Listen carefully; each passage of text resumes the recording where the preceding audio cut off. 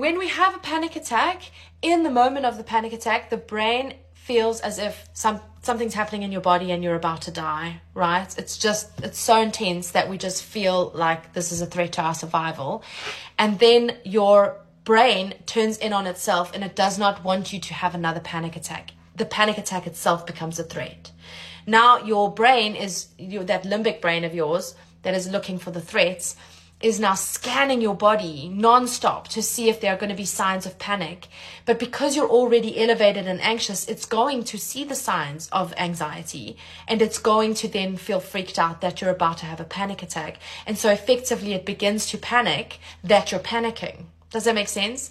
So now we have panic attacks about panic attacks. Again, very clear, stuck anxiety. We need to just stop that process, okay? Shortcast Club.